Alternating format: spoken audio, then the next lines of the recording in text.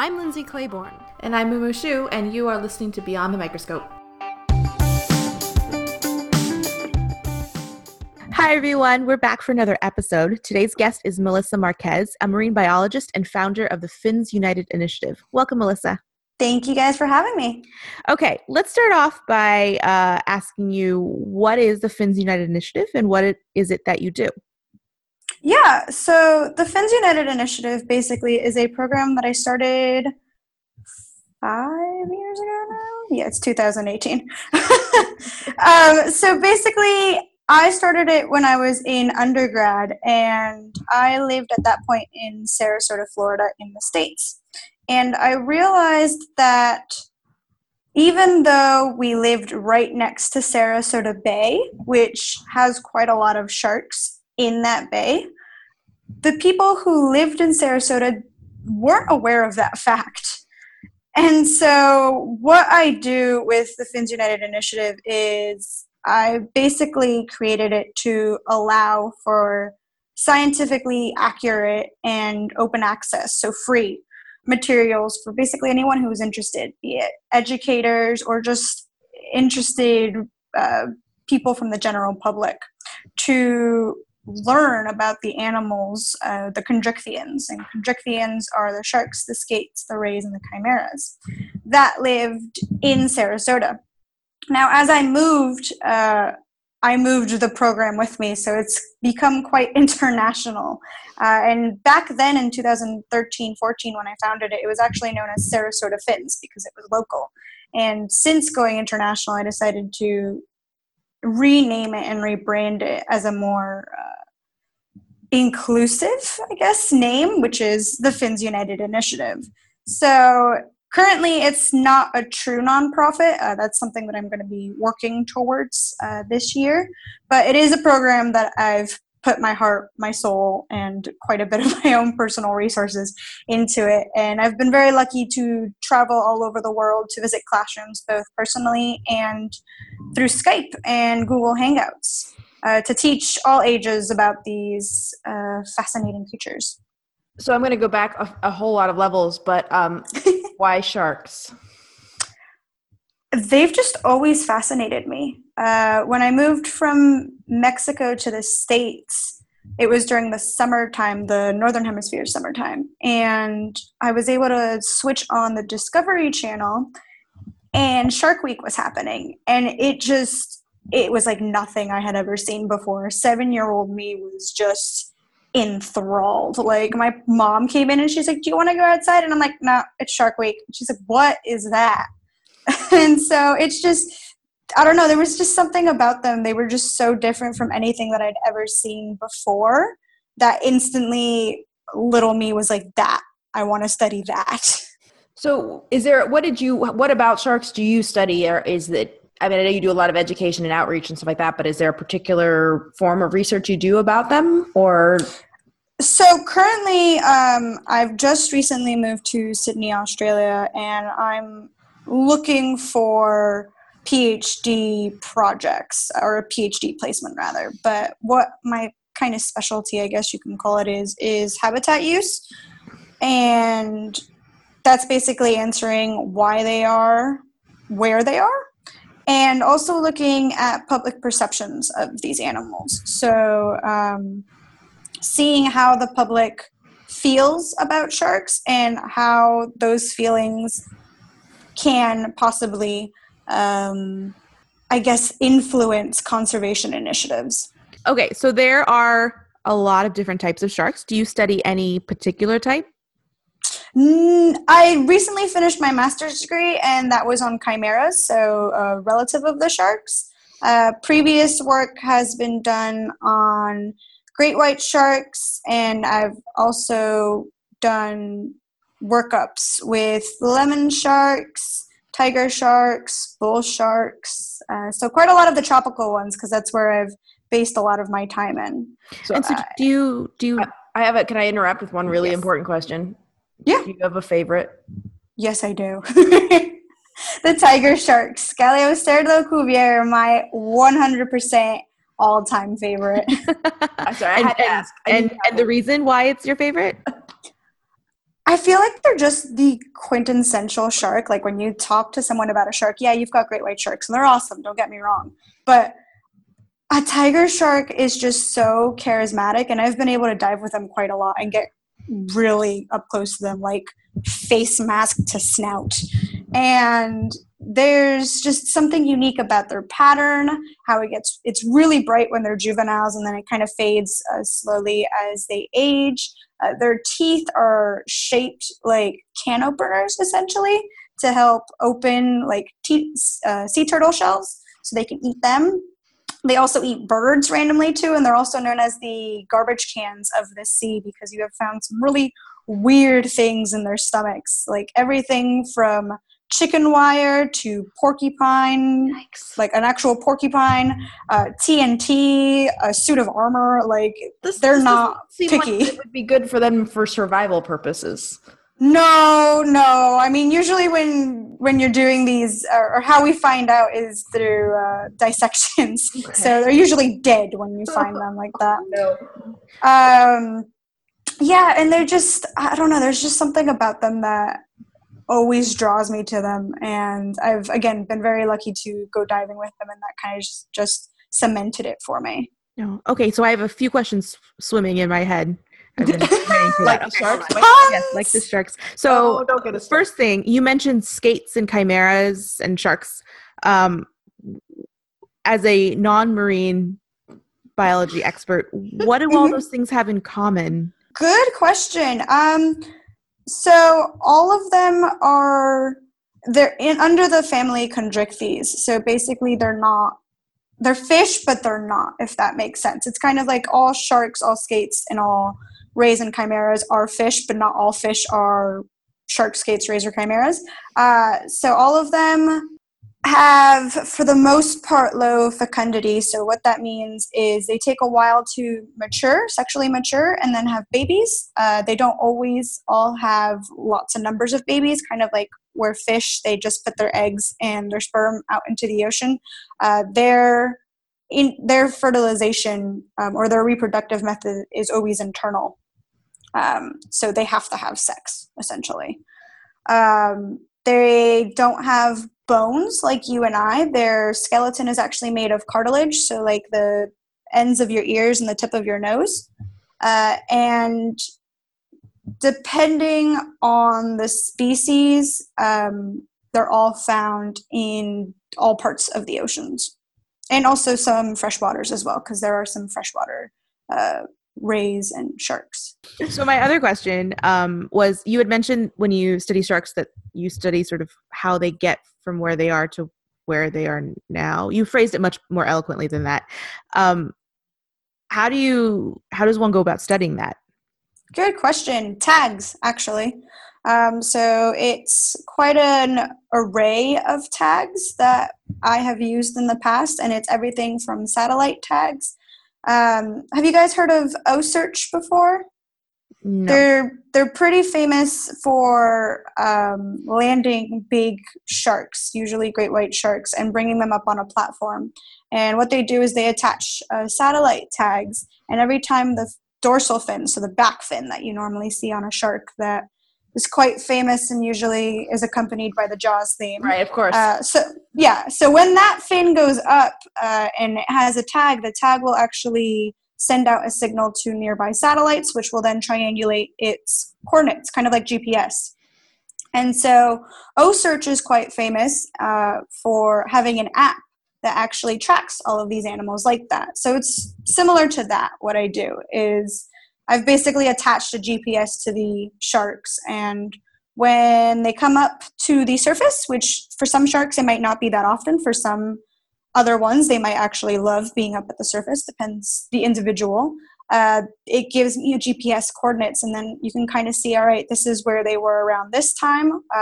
Depending if you get the tag back, you can also get more information as well, like the temperature of the water, like the average temperature, their average depth that the animal was swimming at, and other things as well. It depends the tags that you use, how much information you get. So you kind of get an idea of where these guys are, and then looking at maps of the ocean, you can kind of be like, all right, well, these habitats are here. This is how, this is like these prey items are here. They might be following these animals because they eat them, or they might be going here because it's a possible nursery. It's really interesting.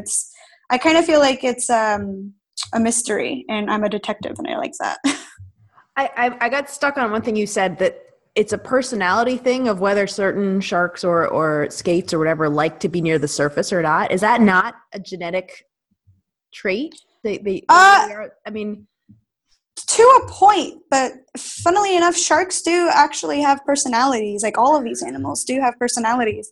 For example, like when I go diving with them, some of them are shy. Like they do not like scuba divers. They are afraid of bubbles. Like they do not want to get near you, but other ones will get up straight up in your face, and they'll be the same species. And so it's kind of like humans. We're all the same species, but we all tick in certain ways that make us similar or different. And it's the same exact way for these ones. I guess it makes sense. I mean, I don't know why you think like the distance or how often you come to the surface would be something that's a little bit more like built into your genetics, or built into sort of the way you operate. But I guess why not? Why not? I definitely understand that. Yeah, I mean, up to a point, like it is dictated in a way by lifestyle. Like a lot of animals, if their prey is up near the surface, obviously they will go up more near the surface. Mm-hmm. But a lot of these, sometimes they're like, I just had a really big meal. Do I want to be by the sun? Nah, I'm going to be like right beneath it. And it's interesting, definitely, to see in a way how those personalities kind of come through just through data. Okay, a logistics question. Mm-hmm. How does one put a tag on a shark? I think you left out the part of without dying. Yeah, correct. There's quite a lot of different ways. So some people will actually take, it's almost like a harpoon looking apparatus, where if a shark is free swimming next to a boat, you'll position someone at the end of the boat with this giant stick basically, and have the tag at the end of the stick, and when the shark swims by, you kind of hurl it in front of the dorsal fin or near the dorsal fin, wherever really you want the placement to be, and hope it goes through the very thick skin of these animals and sticks. It's not always successful. A more successful one is a lot of people will catch them by rod or reel, or by a much stronger fish hook, and bring them up to the surface and attach it manually themselves while the shark is kind of still in the water, or in the case of Osearch, out of the water. And they will either attach it by drilling a hole into the dorsal fin and mounting it onto the fin, or attaching it some other way as well. I do know there are some glues that are now being tested or have been tested in the past.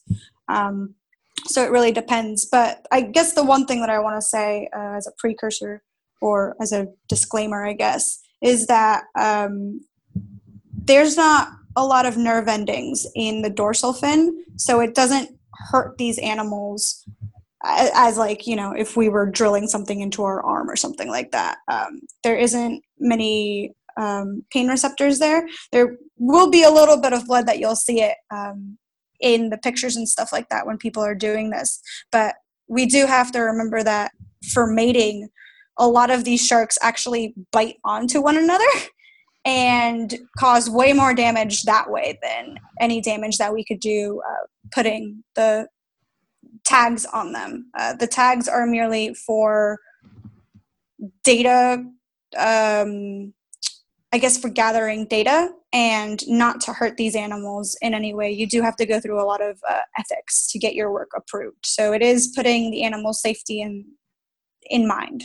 How many different sharks at one given time would you be tracking? Or are you, let me ask a bigger question, and then you can maybe answer that one in there. Is like, if like Osearch or one of these organizations is tracking a whole bunch of different sharks, can you as a researcher get access to all of that? Or do you have your own set of, set of sharks that you're watching? I mean, we've interviewed a woman who studies wolves, and she was talking about tracking the wolves, and she's got her same pack that she's been tracking over and over again. Like, is it the same thing like that, or are you sort of open to all the data that's out there? It really depends what projects you're into. OSearch, I'm sure if a researcher is interested in collaborating with them, they'd be able to do those talks and get access to that sort of data. I forget now, honestly, how many sharks OSearch has tagged. I want to say more than 15, maybe 20, but don't quote me on that. But there's tagging apps now like that all over the world. Which is really cool. And so I think it would be awesome if scientists collaborated and were able to use all of that data to kind of paint a bigger picture for different species and whatnot and see where they go. But yeah, I mean, I think the number of sharks that you can tag at once and keep tagged really just depends on how much money or grant funding you get, and then how long you've programmed those tags to last. And I guess, what are some of the interesting findings that or results that you found from these tags or from these migrations? Well, from my own research, which was back in my undergrad and whatnot, looking at that sort of data, the data that was presented to me it was really interesting to see that the great whites that were tagged around South Africa, depending on how old they were, if they were juveniles or if they were adults, they would actually follow food migrations. So there's a great sardine run off of South Africa. And I think it's around May, June, if I remember correctly. It's been a while now since I've dealt with that data. But they will follow the same path and are very similar and in the same area as that migration is happening. So they may be taking advantage of that, which is really cool. Outside of my research and what other research has been done for great whites, again, there was actually one that was tagged that went from South Africa all the way to Australia. And you know, you look at these migrations, you look at a globe and you're like, holy crap, that's really far. And it's interesting to see how these animals utilize the ocean, I guess it is. They've kind of just made it their own domain, and it is their own domain. So it's really cool to see where they're going and why. Or rather, sometimes it instead of answering questions, it just creates more questions. Since you've been studying sharks really on multiple sides of the world, what do you notice differences between the sharks that are off the coast of Sarasota and the ones you see in Australia, near Sydney? Or is it sort of a shark is a shark and it just, you know, the ecology of the community around it changes by country? I think it differs because they're different species. Mm-hmm. In Sarasota, it was a lot of bonnet heads, were the really big ones in Sarasota Bay, which are a cousin of like the hammerheads. And so how they move, how they use their habitat, how they breed is different from the sharks that we have here in Sydney. And in Sydney Harbor, it's actually quite well known for its Port Jackson sharks. And they live a more, I don't want to say sedentary life, but they do kind of have a home range that they stick to and enjoy. And so it's interesting to see the different species and how they are similar, but also how they're different. And then seeing those animals and then trying to, I guess, kind of apply what we know about them and seeing how we can make assumptions for the deep sea sharks and also the deep sea chimeras, which is what I did my master's on. Speaking of migrations, I'm enjoying this too much. Speaking of migrations, how did you get from Florida to Australia? I actually had a pit stop in New Zealand for 2.5 years. So after my undergraduate, I got an offer to do research in New Zealand. And I'm like, well, I've never been to New Zealand before. Okay. So it was on animals I had never really, I don't want to say I didn't pay attention to them because obviously I knew about them, but I they weren't my research focus, if that makes sense. And so I headed over to New Zealand, did my master's in a year, and that focused on habitat use in chimeras, which are known as ghost sharks quite a lot. And they're not sharks. They don't look like your normal shark, basically. And so after I did my master's, I hung around there for another year. And recently, this past year, so it's January now, and I just moved in December to Australia because our visa ran out in New Zealand and we weren't going to get it renewed. So we were like, well, where do we want to head to next? And I'm like, Australia's warm. And I'm like, okay, yeah, let's go to Australia.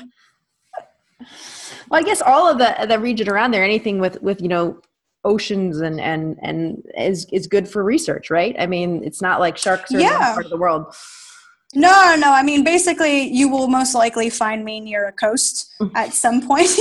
So, it's really interesting, and especially because even though Australia and New Zealand are so close to one another, their interactions with the ocean and their interactions with sharks, especially, are very different. So I'm quite interested to get a PhD started and delve into that a little bit more. Are there any particular topics or questions that you want to explore? I definitely want to see the extent of what a person's opinion on an animal has on conservation initiatives and programs on an animal. Because even though the policymakers are the ones that have the influence to sway something one way or another, it is the general public that voices their opinion more than anything. I mean, media, be it by social media, be it by newspapers or TV, is really kind of the deciding factor. I mean, if you've seen the news recently, President Donald Trump is terrified of sharks because he watched Shark Week. And, it's one of those things of, all right, clearly the portrayal of these animals matters, because a lot of people, they won't get exposure to these types of animals outside of, say, Shark Week. Mm-hmm. And so I'm one of those proponents where I think that if you're going to show a documentary about an animal, have it be as scientifically accurate and I guess not biased in a way. Like, don't try to make it the scary shark. People. Right. It's not the scary shark that's going to kill you. These are fascinating creatures that are nice and terrible at the same time. Exactly. Well, it's one of those things where it's like, they are not your cuddly looking panda or polar bear, but those animals in their own respect, maybe not the panda, but the polar bear is a predator. Right. A lot of people forget that. It's the same exact thing with sharks. And I'm one of those people where I hate the phrase shark-infested waters because I just want to ask the journalist who writes that on their in their sections, where do you expect them to go? Outside of Sharknado, sharks aren't going to land on the land. So, that's their home. Yeah, that's their home. If shark infested, whether we like it or not. No, exactly. That's their home. And if you think about it, the amount of fatal shark bites that are around the world is so low, yet the population of people continues to grow. More and more people are going to the beaches, and the amount of fatal shark bites around the world either stay the same or drop or slightly increase if it's an off year or whatever. But it's really interesting to me that these guys have such a bad reputation that they just don't deserve, in my opinion. Yes, they are scary looking. It's kind of hard to be like, oh, look at the cuddly shark when you've got 300 rows of sharp teeth. But at the same exact time, it's like, if our fears were actually proportionate to the actual threats we should be worried about, Hollywood would be churning out horror films about stress and fast food and insects, not sharks. I think it was the National Safety Council recently put out some facts, and you're more likely to die from a bicycle accident, a lightning strike, dog bites, fireworks, tornadoes, insect bites, so like wasps and bees, a fall from your bed, an asteroid, all of those are more fatal than a shark bite. Like, you have a chance of having those things happen to you than ever being fatally bitten by a shark. But then you wouldn't have Sharknado. And then, where would we be, right? No, I know. To be honest, I think I watched the first Sharknado and I'm like, I can't watch this. Well, I think a lot of people said that. I tried. I gave it an effort and I was like, nope. So I have, on this vein, I think you touched on it a lot, but what is something about sharks that that the average person doesn't know or that is misunderstood, besides the whole they're not out to kill you all the time? Yeah, no, we're definitely not on their menu. I think the thing about sharks that people don't get is that not all of them look the same and not all of them have sharp, pointy teeth. Sharks alone, there are over 500 different species. And on average, we're discovering a new species of chondrichthyans, so that whole family there, every 2 weeks. And if you look at the diversity of sharks, you've got everything from the tiny little cookie cutter shark, which granted it does have sharp teeth, but it's smaller than the average person's hand. And it takes on giant things like whales and submarines. For people who don't know, cookie cutter sharks are known or have that common name because they'll actually latch onto an animal, spin around, and then take out a cookie-sized chunk from the animals. That's effective, I guess. It is very effective, and you'll see it on quite a lot of mammals. And I think it's happened to a person once, but they were swimming over a channel in the middle of the night when a lot of the deep sea animals come up to the surface. There is a great migration that goes on during night.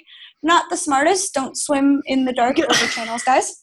But, you've got the tiny little cookie cutter shark all the way up to the giant whale shark. And the biggest fish in our oceans right now is the whale shark.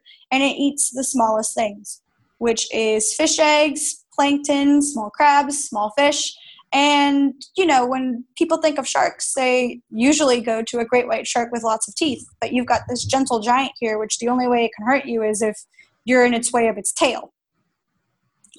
So they're a really diverse species. And I think lumping them into just kind of one stereotypical image is wrong. And I mean, you can say that for scientists as well. That's true. Have you watched the new Blue Planet series? Yes, I love it. I love Blue Planet. I was obsessed with that tusk fish last week. Or I shouldn't date this podcast, I guess, but on the first episode of the season. Yes. Well, actually, me being in New Zealand at the time when it was coming out, I did get to see the episodes as they were coming out. Before like the States, and I was like, I can't talk to any of my friends about this. So no, I've always thought that the Blue Planet series, the Life series, is a work of art, and bless David Attenborough and his wonderful narrating voice. Oh yeah, it always makes it all better, right? Oh God, yeah. Melissa, thank you so much for joining us. This was really fun, and hopefully Moo will still stick her toe in the ocean next time. I promise you they're not going to hurt you. I love sharkies. They're so cute. Do you really? They're wonderful. I do. Yes. They're on the other side of the glass or like actually in the ocean with you? Well, I don't know, but actually in the ocean. Yeah, I knew there was a catch. Melissa, thank you so much. My pleasure. Thanks, guys, for having me on. Hey, you're still here. Thanks for sticking around to the end of the show. Help other people find this podcast by giving us a rating on iTunes. And don't forget to follow us on Twitter and Facebook at Scope Podcast. Our theme music was composed by The Copycuts.